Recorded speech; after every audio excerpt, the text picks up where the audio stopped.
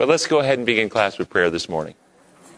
Our gracious Heavenly Father, we thank you for this opportunity to come together this Sabbath day and study about your word. We pray that your Spirit will be with us, your angels will join us, that you may be the focus of our attention, our affections, and our love today. We pray in your holy name. Amen. Amen. We are doing lesson number 8 in the quarterly, the Christian life, and the lesson this week is entitled Rest. And if somebody could read the memory text for us this morning on rest. And he said to them, the Sabbath was made for man, not man for the Sabbath. So the Son of Man is Lord even of the Sabbath. Now, if you hear that memory test, what thoughts come to mind? What do you think about? What do you think that means? The meaning of that text. The Sabbath was made to meet the needs of man, not man to meet the needs of the Sabbath. Okay, the Sabbath was made to meet the needs of man, not man the needs of the Sabbath. Well, let's read the first paragraph there in Sabbath's lesson. If there is anything. Somebody read that for us. If there is anything in the Christian faith relevant for peoples living at the beginning of the 21st century, it is the Sabbath. It is a medicine badly needed by millions in societies plagued by stress, heart problems, and burnouts. It offers escape from the never-ending pressures of modern life. It provides a possibility to recharge our empty batteries and to refocus on the real priorities in life. The Sabbath tells us that there is a time to close the door of our home, of our mind, to the clutter and noise of the world and to come into the presence of the one who made us and who knows what we need. And as I read that paragraph in light of the very first memory verse there, that Sabbath was made for man, the question that came to my mind was, did God give Adam and Eve the Sabbath for the reasons outlined in the paragraph? No. Interesting, isn't it? So, if the Sabbath was made for man, what was the reason that it was given to Adam and Eve? Fellowship. Fellowship. And he came to visit them in the cool of the Sabbath. He didn't visit on the cool of the everyday. So there was only fellowship on the Sabbath. So then how does the Sabbath, given for fellowship if he's fellowshipping every day? It was a deeper fellowship, a deeper relationship. So help us understand how on Sabbath their relationship takes a deeper level than any other day of the week they're spending time face-to-face with God. Why would it be deeper on the Sabbath than any other day of the week? If you're spending one-on-one time with God, what is it about the Sabbath that somehow we can now go deeper than we could have any other day?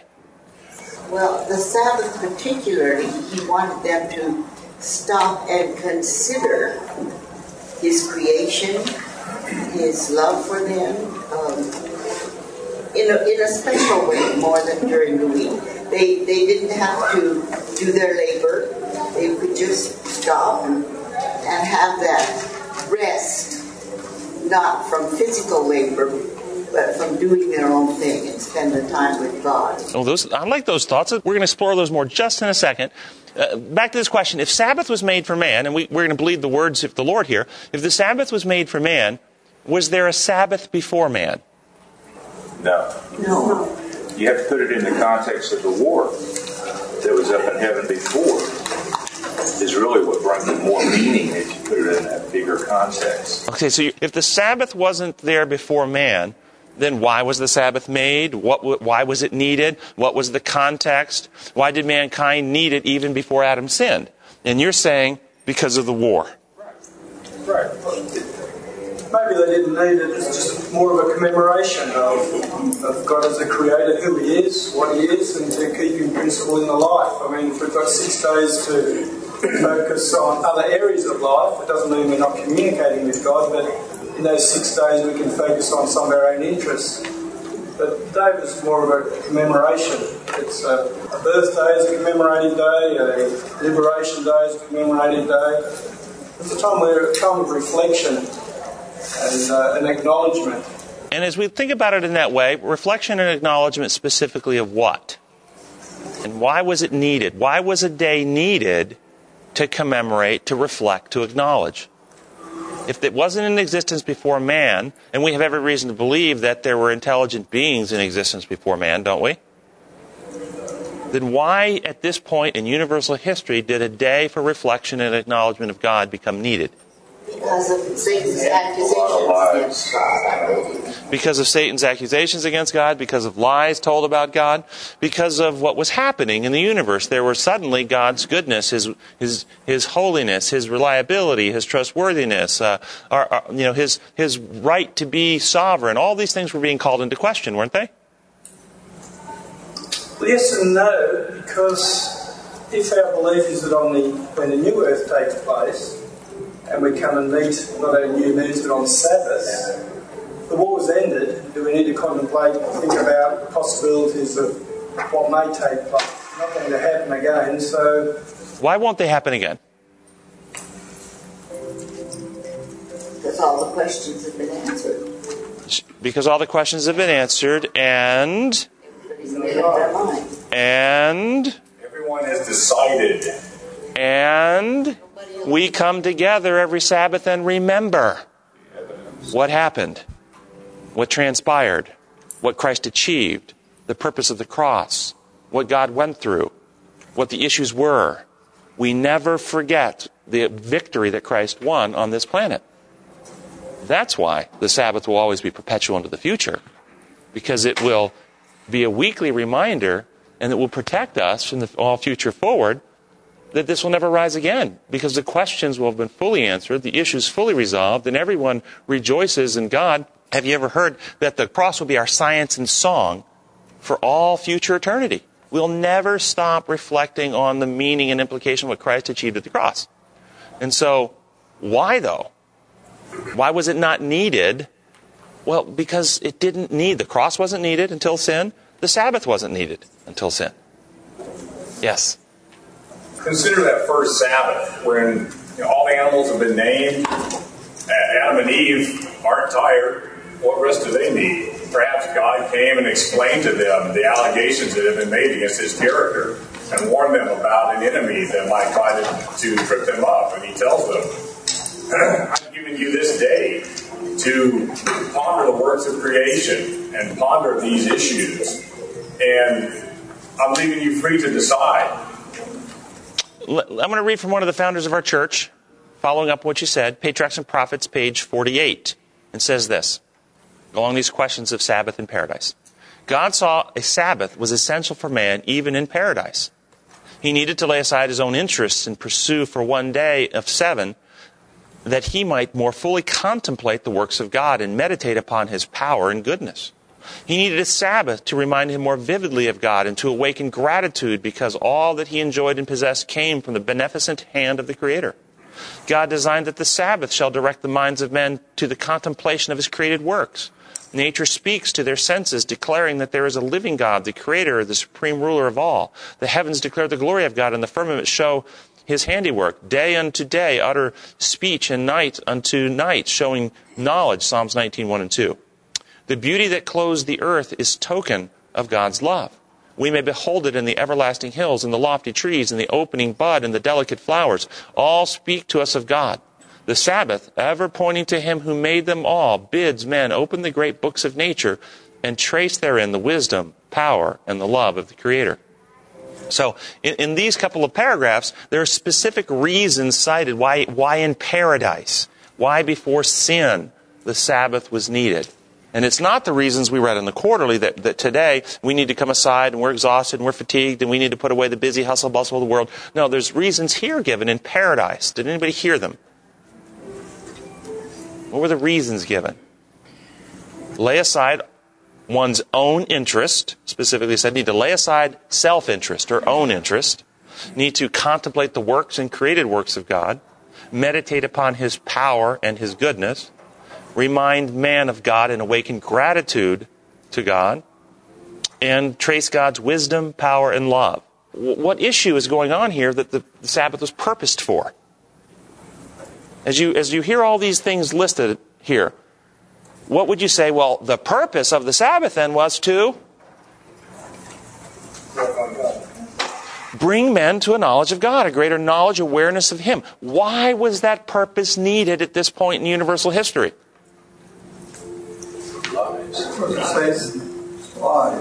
It's only in the context of the war that God's character is being obstructed. The truth about God's nature is being obscured. That God gave the Sabbath as a blessing to enhance our ability to see through, to put aside self-interest. Let's walk these through one at a time. He needed to lay aside his own interest. Why was this needed? Well, what is the root of Satan's rebellion? Satan's rebellion was going on in the universe already. What was the root of it? Selfishness, self-exaltation. Isaiah 14, 12 through 14, talking about Lucifer. How have you fallen from heaven, O morning star, you son of the dawn? You have been cast down to the earth, you who once laid low the nations. You said in your heart, I will ascend to heaven. I will raise my throne above the stars of God. I will sit enthroned on the mount of the assembly on the utmost heights of the sacred mountain. I will ascend above the tops of the cloud. I will make myself like the Most High.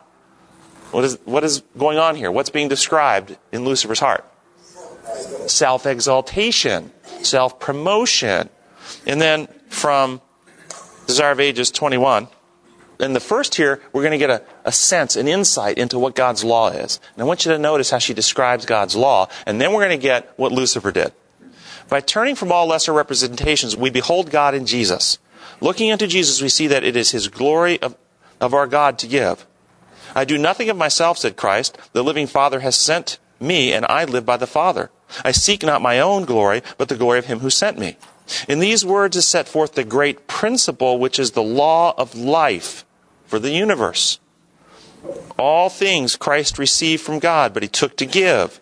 So in the heavenly courts, in his ministry for all created beings, through the beloved Son, the Father's life flows out to all. Through the Son, it returns in praise and joyous service, a tide of love, the great source of all. And thus, through Christ, the circuit of beneficence is complete, representing the character of the great giver, the law of life. What is the law of life here described? Love, giving, other-centeredness, divesting oneself of self to build up others. This is the law that life is designed upon. Now, the very next paragraph. In heaven itself, this law was broken. Which law? The law of love. Sin originated in self-seeking. Lucifer, the covering cherub, desired to be first in heaven. He sought to gain control of heavenly beings, to draw them away from their Creator, and to win their homage to himself. Therefore, he misrepresented God, attributing to him the desire for self-exaltation. With his own evil characteristics, he sought to invest the loving Creator. Thus he deceived angels, thus he deceived men. He led them to doubt the Word of God and distrust his goodness. So what are we seeing here? God is a God of love, beneficence, giving. This is the principle that life is created to operate upon, and sin originated in promoting self rather than sacrificing self to promote others. This is the antagonistic war going on. And then Satan twists God's character and alleges God is self-promoting being. God is a self-exalting being. And that then led angels and men to follow in the wake of rebellion. So sin originated in self-seeking. Does the Sabbath, in this context, have benefit to protect Adam and Eve from self-exaltation? Yes or no?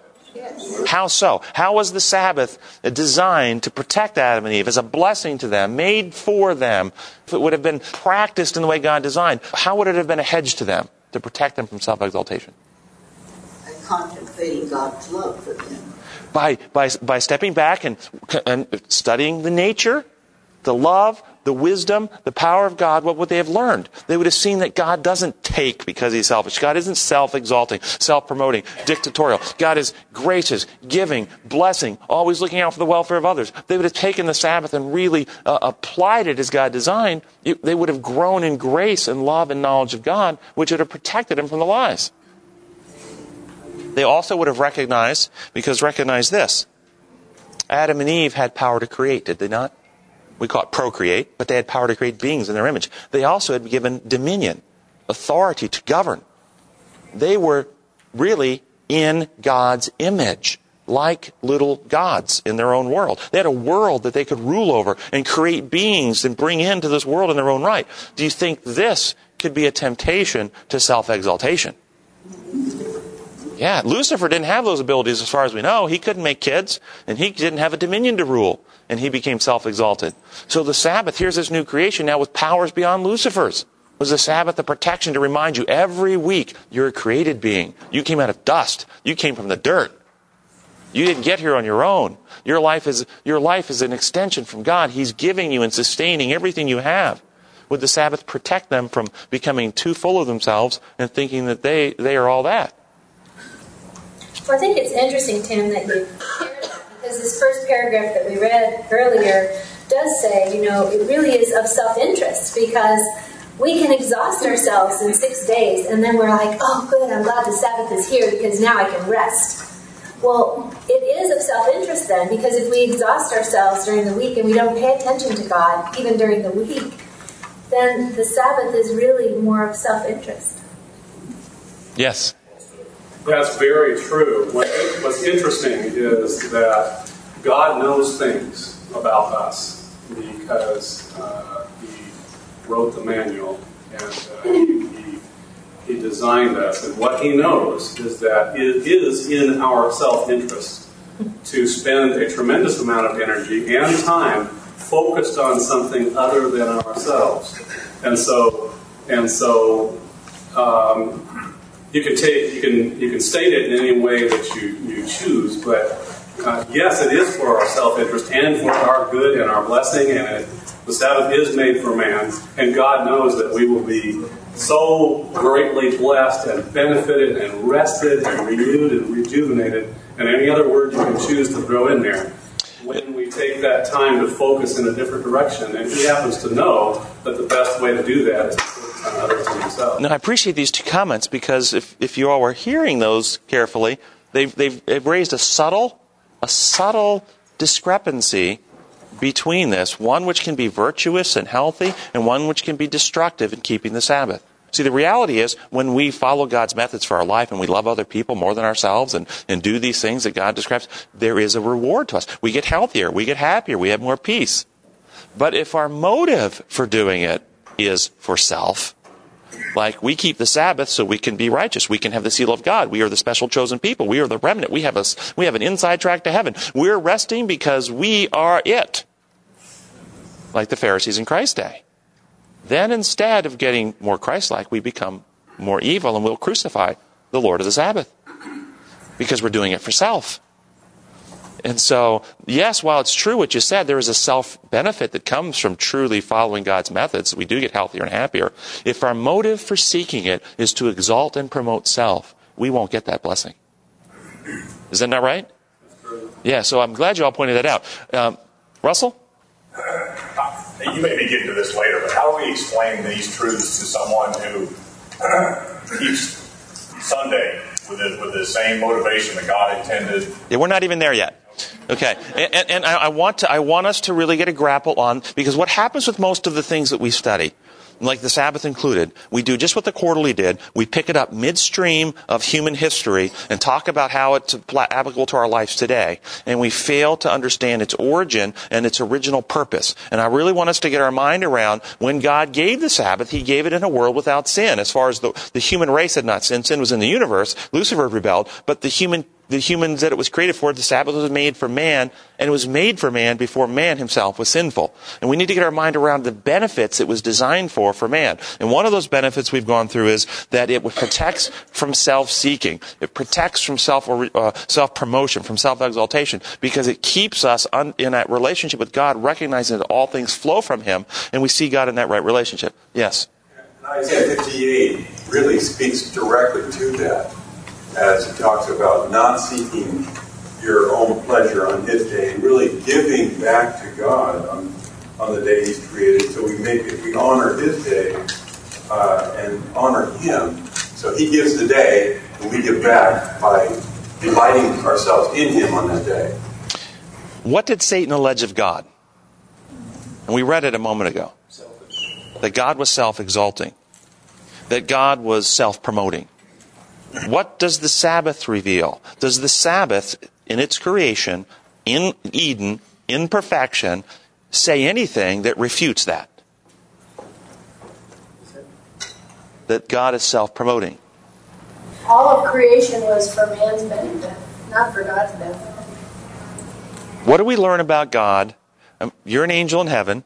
And of course it tells us in 1 Corinthians 4 that the earth is a lesson book to angels, a theater to angels and to men. They're all looking down, watching lessons here in this context. And God creates on this planet, what do the angels learn about God on day 1? Let there be light.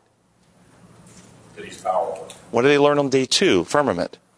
That he's powerful. That day 3, he starts bringing in new life. Day 4, day 5, day 6. What are they learning about God? That he's powerful. What do they learn about God on day 7? That he steps back and allows us to choose whether we want to spend time with him or not. Or even, he says, hey, look and see what has been done. He didn't do anything on that day. I mean, this is the point. I mean, notice very carefully. One of the reasons, and we're going to come to the question here in a minute, why Sabbath is holy. Be thinking in your mind, why is the Sabbath holy? We're going to spend some time on that. It's in the lesson this week. What makes the Sabbath holy?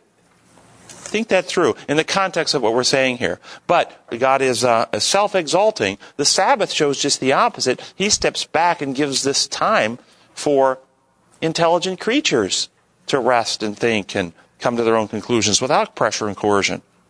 Let me ask you a question. In the very beginning, the gentleman over there said this was a time to commune with God. And he kept saying, but we commune with him during the week. And then, but what makes it special on the Sabbath? Well, we commune with him even deeper on the Sabbath day. It's not just that, then. It's not just a communion with him. It's he leaves us free to choose whether this is what we really want. Again, he's given us a healthy mind to make our own decisions. So if you take that whole concept of self-interest, that we are to lay that aside on the Sabbath and think about what God did, what he's done for us, all throughout history, then you become more in alignment with his unselfish nature.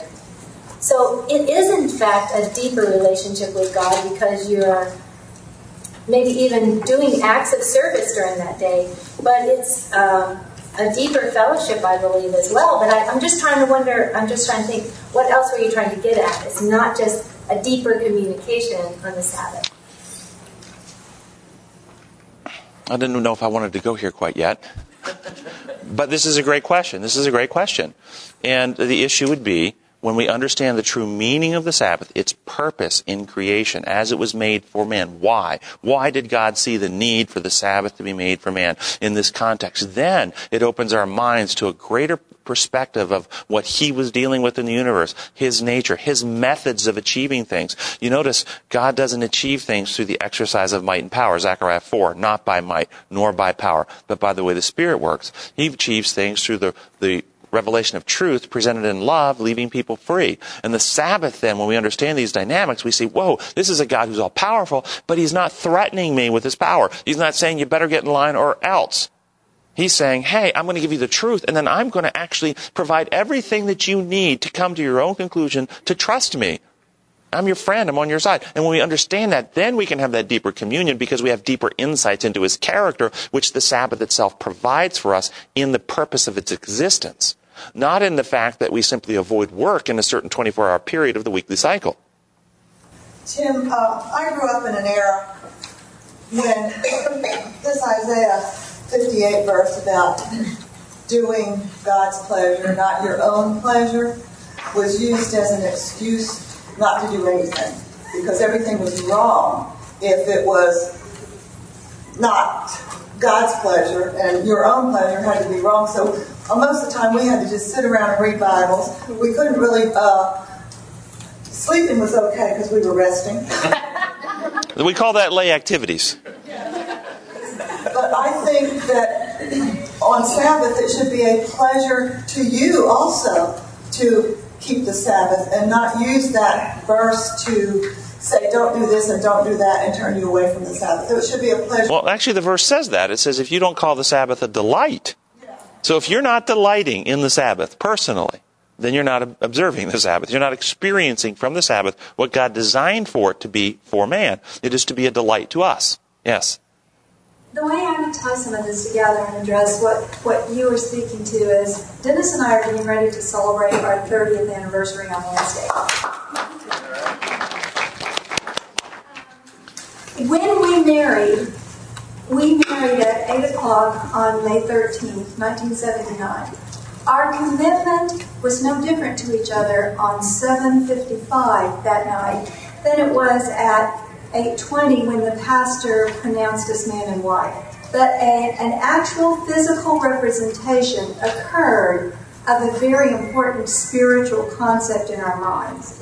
And I think that is part of what Sabbath is. It's an actual physical representation in time. It's an actual physical point in time where God demonstrates a very important spiritual concept of His character. When we go back and remember that reality occurs every seventh day. We remember who God is, what He's like, what He did at creation. Just like on May 13th, we choose to go back and remember that because it's connected to an actual event in reality. No, I'm processing on what you said. There's a lot of hands, and I really want to get to a couple other points here about.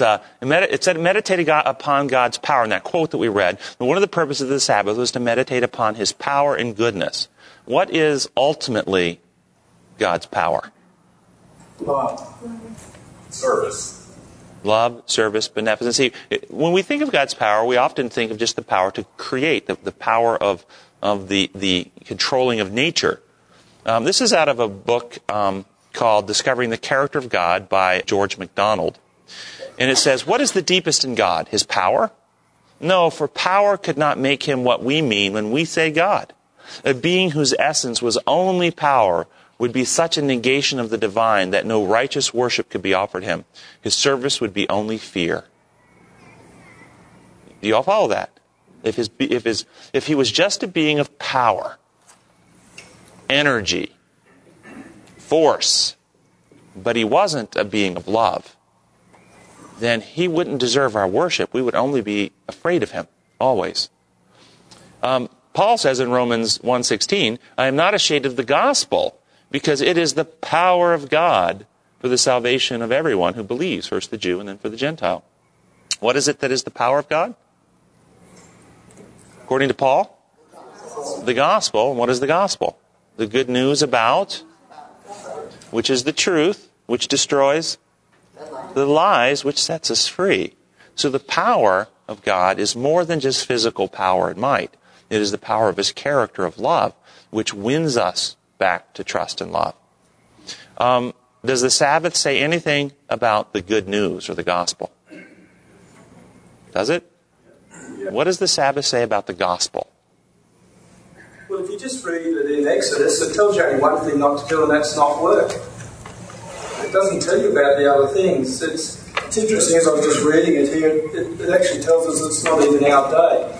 It's the day of the Lord. It's God's day. It's not even something that we can discuss, argue with, twist, or barter with. It's the day of the Lord. And it appears to me that it's a protective shield to stop us from becoming selfish, because as our parent, God wants to bless. He wants to abundantly bless more than anything else. And so He has blessed us with a day that is not ours. And He says here that in it, you're not to work on anybody that works for you, etc., not even the creatures. So it appears to me that if we didn't have that day, if God didn't bless us with a day that's not even ours to enter into the discussion with what we can and can't do, it's to protect us from becoming extremely selfish and self-focused, which is what happened to Lucifer.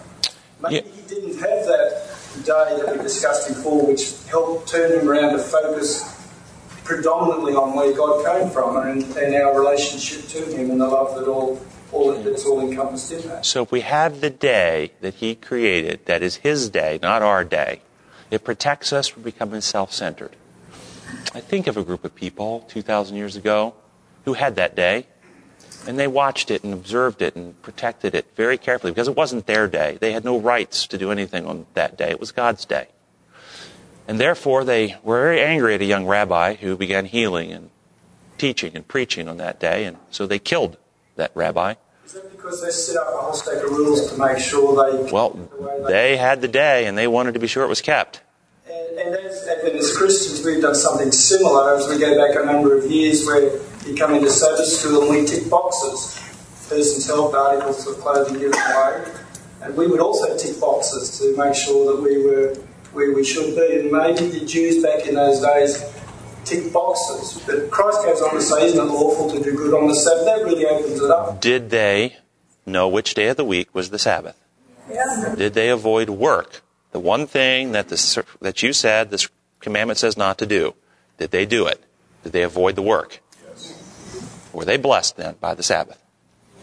You see, Sabbath keeping is much more than avoiding work and going to church on a 24-hour period. We're trying to... Pharisees that they work more on the Sabbath day than the other days, so it's not about work. We're trying to dig in and discover what this real meaning is. Yes, over here. This is what came to my mind, and you can tell me if this is an appropriate thought for the moment, but I have to remind myself that God made the day holy. There's really nothing I can do to make it more holy or less holy. God blessed the day and made it holy. All right, Len, we're going to come to that. That's actually in the notes today, so that's a good thought. And I want to see what is it that makes it holy. The first question in Sunday's lesson, if you turn to Sunday's lesson, it says, why did God himself rest on the seventh day after the creation of this world? Why did God rest? Was God tired? So this was not rest of fatigue. So when we think of Sabbath rest, as the Quarterly pointed out in the first paragraph we read, it was talking about this kind of rest because we're worn out from weeks' work and all this kind of stuff. We need to take time. But God wasn't worn out. Was Adam and Eve worn out? No. So what kind of rest then is this? If there's a different kind of rest that's not the rest from work, what kind of rest is it? Rest in his case. Oh, you mean as a lawyer, after presenting the evidence of his case, say, I rest my case. Is that... From the foundation of the world. Is that a type of rest? I like the part that says, cease from your works.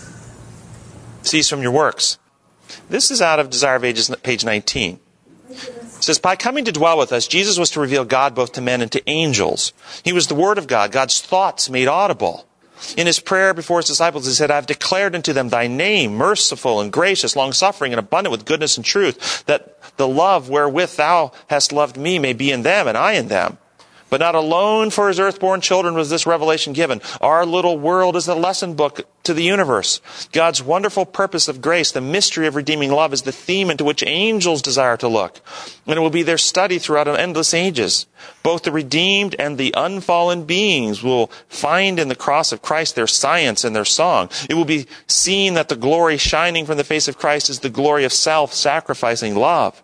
It is a light from Calvary. In the light from Calvary, it will be seen that the law of self-renouncing love is the law of life for the earth and heaven. That the love which seeks not her own has its source in the heart of God. And that the meek and lowly one manifested the character of him who dwells in the light which no one can approach. In the beginning, God was revealed in all the works of creation. It was Christ that spread the heavens and laid the foundations of the earth. It was his hands that hung the worlds in space and fashioned the flowers of the field. His strength set us fast the mountains.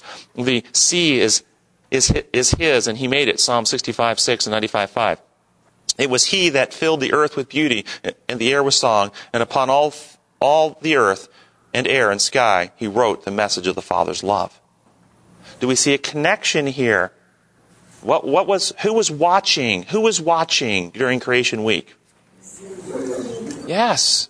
And what do we see in the beginning? God was revealed in all his works of creation. And the law of life is the law of? And it has its source where? Where does it originate? So when they're looking at creation that Christ is making on this planet, who are they supposed to be learning about? They're supposed to be seeing the heart of God. The heart of God was to be revealed in the creation of this planet. And where is that summed up most powerfully? Ultimately in day 6, we'll make man in our image, and then immediately following the Sabbath. Monday's lesson. Somebody read the first paragraph, Monday's lesson. The word holy occurs in the Bible in different settings. People are sometimes referred to as holy, so are objects or time periods. The core meaning is, quote, to set aside for a specific use. Priests were holy people because they were singled out for service in the sanctuary.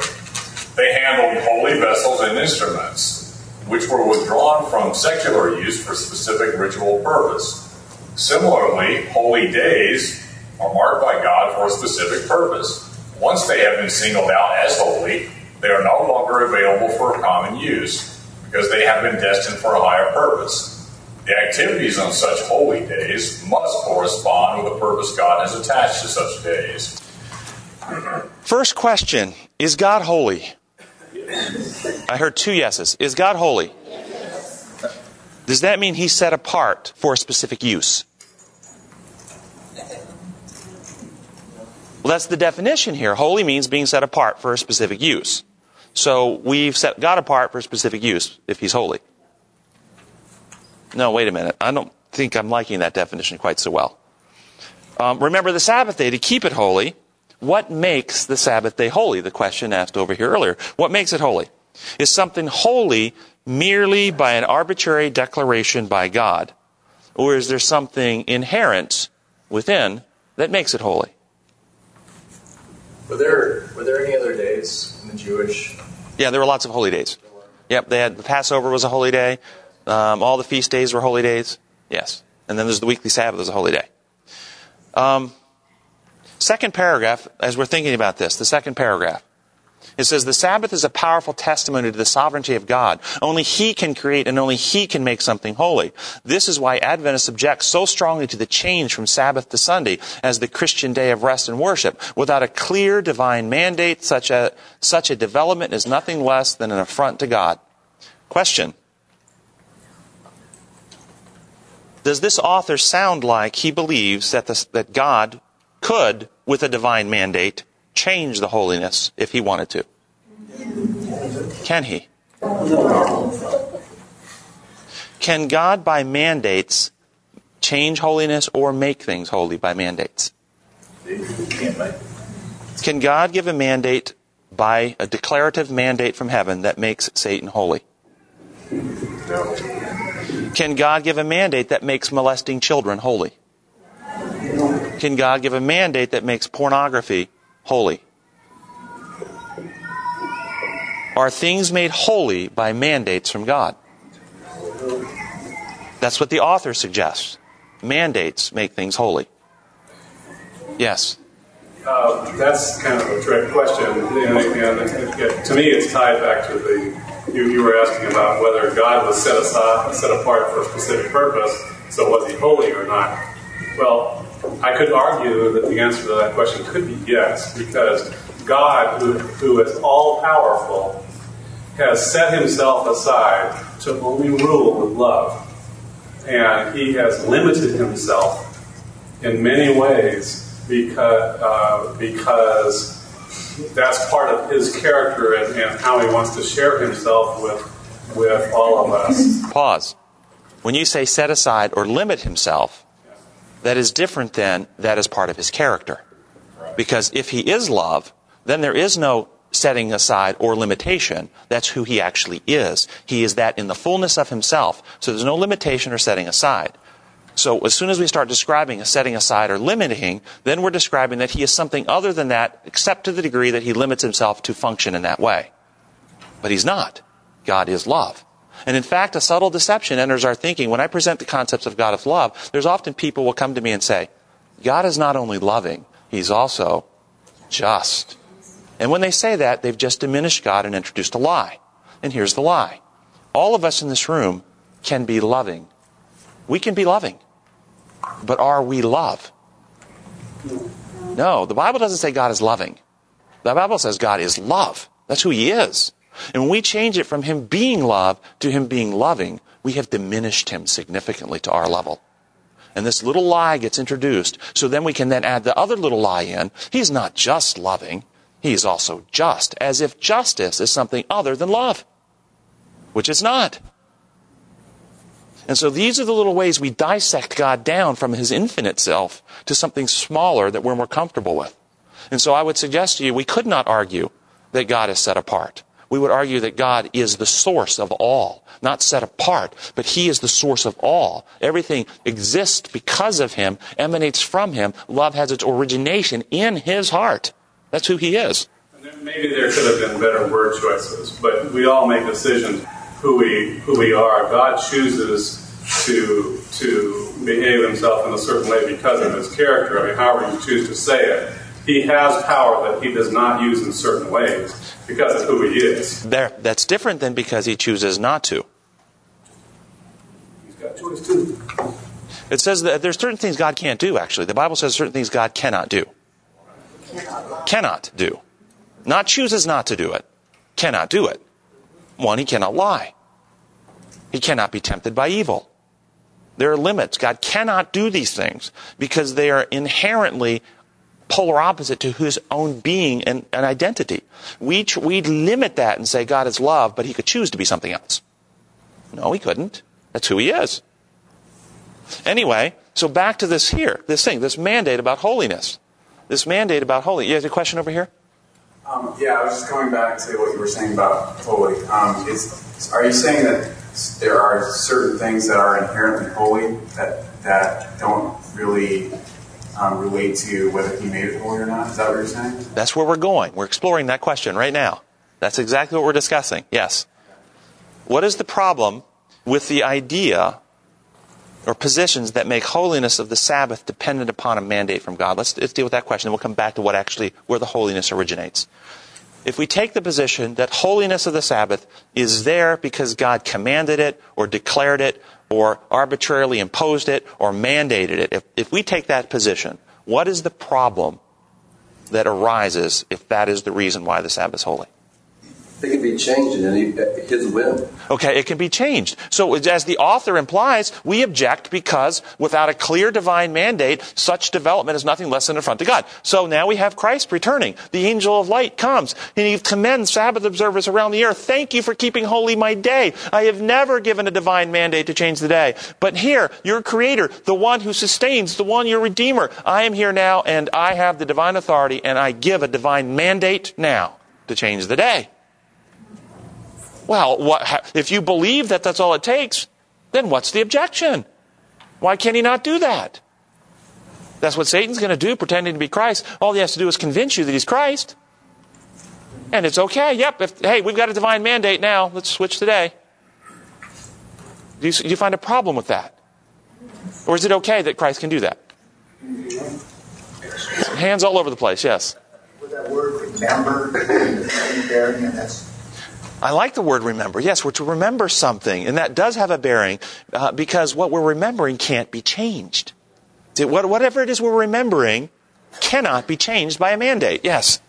Our birthday can be mandated to be a different day, but it still isn't our birthday.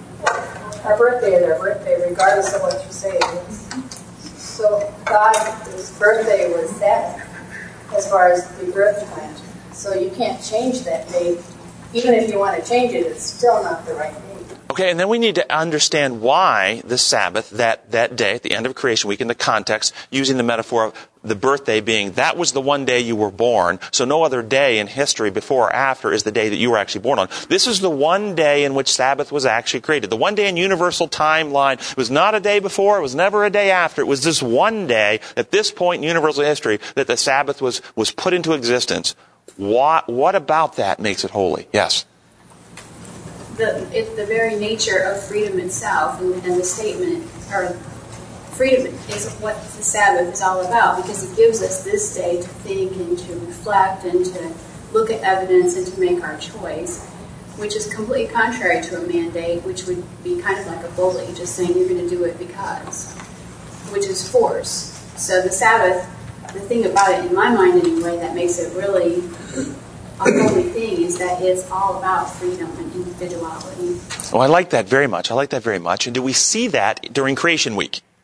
During creation week of this planet, do we see that the Sabbath comes into existence filled with these things? Yes. What is it that where does all holiness originate? We talked about a moment ago, love originates where? In the heart of God. Where does holiness originate? All holiness originates with God. Are we comfortable with that? All holiness originates from God. When Moses talked to God at the bush, he was told to take the shoes off his feet because... Now what made that bush and that ground holy? God's presence made it holy. We are to be a holy priesthood. What is it that's going to make us holy? It's no longer I that live, but Christ lives in me. And so when Christ lives in us, we become holy people. Isn't that true? So back to the Sabbath. What's happening during creation week is this war, this attack in the universal realms of God. Satan alleging that God is arbitrary. God is a mandator of rules. You get this kind of subtle stuff still in our quarterly. Same allegations. God mandates things and you better obey. Well, we have that on our Sabbath even so. I mean, it can often be, instead of this wonderful day of freedom, it can be often a day of rules. And that's my point. This thing that God gave us, that hopefully it'll help us see what makes it holy and how we can experience that in our life, Satan attacks to invest with just the opposite principles. Just like was said a moment ago, that he attacks God's character, investing the character of God with his own perverted character, so that we come to see God as a being who looks like Satan. The Sabbath has become for many a day that is not the day of truth, presented in love, leaving people free. A day that is invested with the very attributes of God's character himself, but instead becomes a day of authoritarian rule, power, arbitrary test of obedience, a day that you'll be punished if you don't obey, a day that incites fear, a day that incites restrictions and anxiety, rather than a day that opens the heart to love and trust. And this is what happened 2,000 years ago, because they worshipped a God who mandates what's holy, rather than a God who creates. And inherently, the day became holy. Became holy, why? Because in the context, what did God do? As the universe was watching, and he gave all this power at creation week, and remember, God has the power to force every knee in the universe to bow. But at the end of creation week, when he is being attacked, when his right to rule is being attacked, instead of using power to coerce intelligent beings into line, he says, I rest my case. Take 24 hours aside. No pressure, no coercion. Think it through for yourself. What does the Sabbath's very existence reveal to us about the kind of being God is? Day 1 through 6, we learn he has power. Day 7, we learn he gives truth that he was giving all week in love and leaves beings free. This is the holiness of the Sabbath. It's invested with the very attributes of God's character. Its existence exists because God is as Jesus revealed him to be. If God was like Satan alleges, there would be no Sabbath.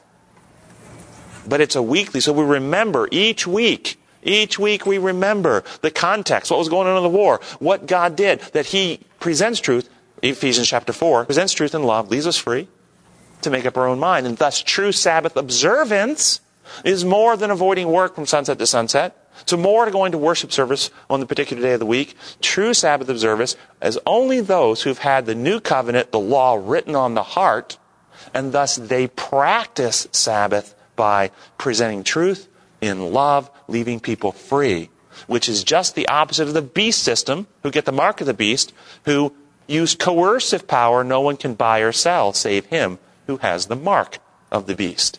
The beast coerces, torments, tortures, takes away freedoms to buy and sell. The Sabbath keepers, whomever they are, present truth and love and leave people free as God has done. And so true Sabbath keeping is about character and how we live our lives, not simply and only about which day of the week you worship. Because you can worship on the right day and avoid work on the right day. And when God comes, you hate him and you kill him and you want him off the cross by sunset so you can keep holy the day of the God you just killed. Can we boil it down to a couple simple words there? If evil is the opposite of holiness, and evil is self-centeredness, then can't holiness be other-centeredness? Just keep it simple like that? I think holiness is... Or is holiness more than just other-centeredness? I think holiness is the combination of all. The three big things of God's character are, he's truth. The Holy Spirit is not the spirit of love only. He's the spirit of truth and love, which always operates in an atmosphere of freedom. Tim? Yes? I think it becomes really powerful for me, everything that you just said, in the context of God created very powerfully, and then he gave dominion. He made it very clear, I give you dominion. That meant it's yours. And then he stepped back. He didn't come along and say, now you have dominion, and here's what you do. He didn't control their choices, did he? He gave them dominion, which means he let go. And he gave them so much freedom. With foreknowledge, think this through, with foreknowledge, he gave them freedom that would cost him his life. Think that through. That's how much freedom he gave us. And then when he was on earth, in John 13, all power was given to him. He got up, took off his outer garment and washed their feet. All power. And then the cross comes with all power at his disposal. How did God wield his power? By controlling those around him, or by giving us so much freedom that he will even let us kill him. That's how much freedom God gives his creatures. He would rather die than use his power to stop you from killing him. This is all wrapped up in the Sabbath. He created works and he rested. After the cross, and it comes in the lesson somewhere else, after his work of redemption, the first thing Christ did was rest in the Sabbath, rest over the Sabbath. Why? Why was the purpose of that? What would have happened in heaven if after he died, 40 minutes later, 20 minutes later, whatever, a few minutes later, boom, he resurrects and shoots on up to heaven? What would the angelic host and all the intelligence of the universe be doing on the Sabbath day? Rejoicing, having a huge party. Hallelujah, Christ is home. I mean, you think there was time? But with Christ in the grave, what was happening for 24 hours and throughout the whole universe? Thinking. Whoa, what just happened? What just happened? What just happened? They were reflecting. They were remembering. They were observing. They were processing. They were coming to see love and what love really means. And all the power of Satan was broken. Remember Christ said, now's the time for the prince of this world to be cast down. I, if I be lifted up, will draw all unto me. Cast out, he said, cast out. Cast out from where? Where was Satan cast out of at the cross? He was cast out of the affections of all the beings in the universe. After the cross, he's restricted to earth. Before the cross, we see he went up to heaven in the book of Job. He was traveling around harassing angels. But after the cross, he's restricted to earth. Not because God has a retinue of angels surrounding earth and won't let him off. It's because God operates in freedom. The cross solidified all the intelligences in the heaven that Satan is a liar and a fraud and Christ is loyal. So now there's not one mind, heart in the entire universe other than planet Earth that will give Satan the time of day. Talk to the hand, we're not going to listen to you. I mean, that's the rest of the universe. He's restricted.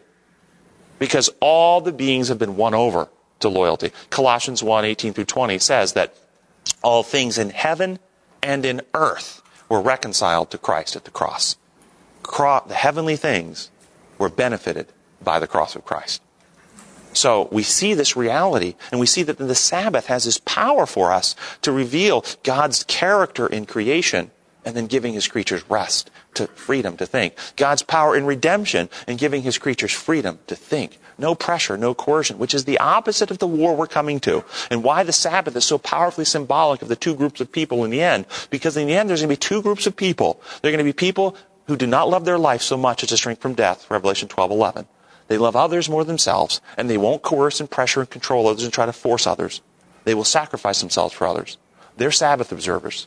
But there's going to be another group of people who will take this control of the government, take the reins of power, begin to coerce. No one can buy or sell save him who has the mark of the beast. They're represented by a different day.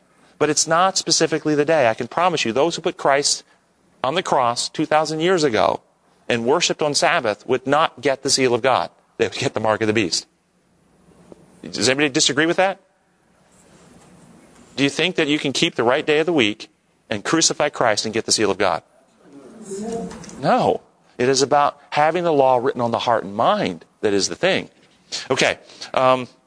So the other problem with this idea that God could change the day with a mandate is that it is another attack, subtle attack on the character of God, from a being of love to an authoritarian power monger. This is Satan's goal. When we worship a being who is power, we become like him. Love is damaged, and we practice coercive methods. And I mentioned this to you, I think, a couple of weeks ago. But we've got good brain science now that shows that when you worship a God of love, a God is revealed in Jesus, and you meditate on this God, 15 minutes a day, meditating on the God of love is revealed in Jesus, that you have enhancement of prefrontal cortex, particularly the anterior cingulate cortex. Measurably, we can see interconnections growing within 4 weeks.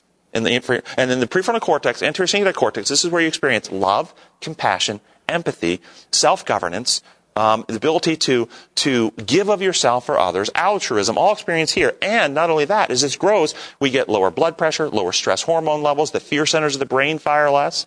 Conversely, when you worship an authoritarian God, a punitive God, a punishing God, the prefrontal cortex does not grow stronger. It grows weaker. And the fear circuits in the limbic system grow stronger, and you become more irritable, more anxious, more fear-ridden. And I'm telling you, look at the people in Christ's days. Those who put Christ on the cross were not other-centered, loving people. They were fear-ridden people. They were afraid of losing their power, afraid of losing their position, afraid of losing their authority. They were watching out for number one. And we worship a punitive God, a punishing God, an authoritarian God. It actually changes the wiring of our brain. Only 23% of Americans, according to a Baylor University study, worship a benevolent, loving God.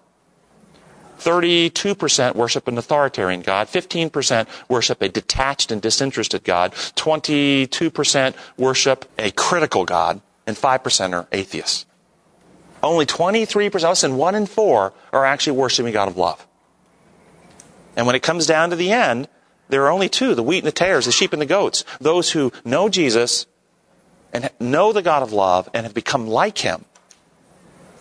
This is how we know what love is, that Christ gave his life for us and we ought to give our lives for each other. Or those who worship that other God and become like him and will torture to get their way. This is at Desire of Ages, page 22. It says, the earth was dark through the misapprehension of God, that the gloomy shadows might be lightened, that the world might be brought back to God. Satan's deceptive power was to be broken. This could not be done by force. The exercise of force is contrary to the principles of God's government. He desires only the service of love, and love cannot be commanded. It cannot be won by force or authority. Only by love is love awakened. To know God is to love him. His character must be manifest in contrast to the character of Satan. This work only one being in all the universe could do. And then, out of Desire of Ages 466. In the work of redemption, there is no compulsion. No external force is employed. Under the influence of the Spirit of God, men are left free to choose whom he will serve. In the change that takes place when the soul surrenders to Christ, there is the highest sense of freedom. The expulsion of sin is the act of the soul itself. True, we have no power to free ourselves from Satan's control, but when we desire to be set free from sin, and in our great need cry out for a power out of and above ourselves, the powers of the soul are imbued with the divine energy of the Holy Spirit, and they obey the dictates of the will in fulfilling the will of God. Freedom. The Sabbath is all about truth, presented in love, leaving people free. Love cannot be commanded. It cannot be coerced. A couple of the thoughts in closing. Thursday's lesson. There's a question asked in Thursday's lesson that I wanted to talk about in closing. And it says this. Now, a simple question. How is it that the one commandment devoted to rest, one commandment that specifically expresses rest, the one commandment that gives us the special opportunity to rest, how has this been turned into the universal new covenant symbol of works? The only commandment that by its nature is all about rest has become, for many, the metaphor of salvation by works. And the Quarterly is criticizing non-Adventist Christians who criticize Adventists for keeping the Sabbath as being works people rather than people that rest in God's grace and so forth. How has it become this way? Well, the answer is very simple. It's become this way because we have made the Sabbath an arbitrary test of obedience. Something you must do, something you must obey, something you must observe in order to experience the seal of God. Thus, those who promote the Sabbath as an arbitrary test of obedience are actually destroying the very purpose that the Sabbath was given. And rather than being a blessing that God provides to us to assist us in our development, it becomes a tool that hardens the heart, just like those who kept it in Christ's day. And we're out of time. Gracious Heavenly Father, thank you so much that you are not a God like Satan alleges. That you are exactly like Jesus revealed, a God of love, who presents truth and love, leaves us free, that love cannot be commanded, that you just are begging us, pleading with us from heaven to come to get to know you so that we can trust you and be changed by the indwelling of your Spirit. Enlighten our minds. May the biases, the distortions, the confused ideas that we've struggled with, may they be removed by the truth that you've presented to us in your word. May our hearts be won over. May we leave this place revealing this truth about you in love, that others can see this truth and come to know you as well. We pray in your holy name. Amen.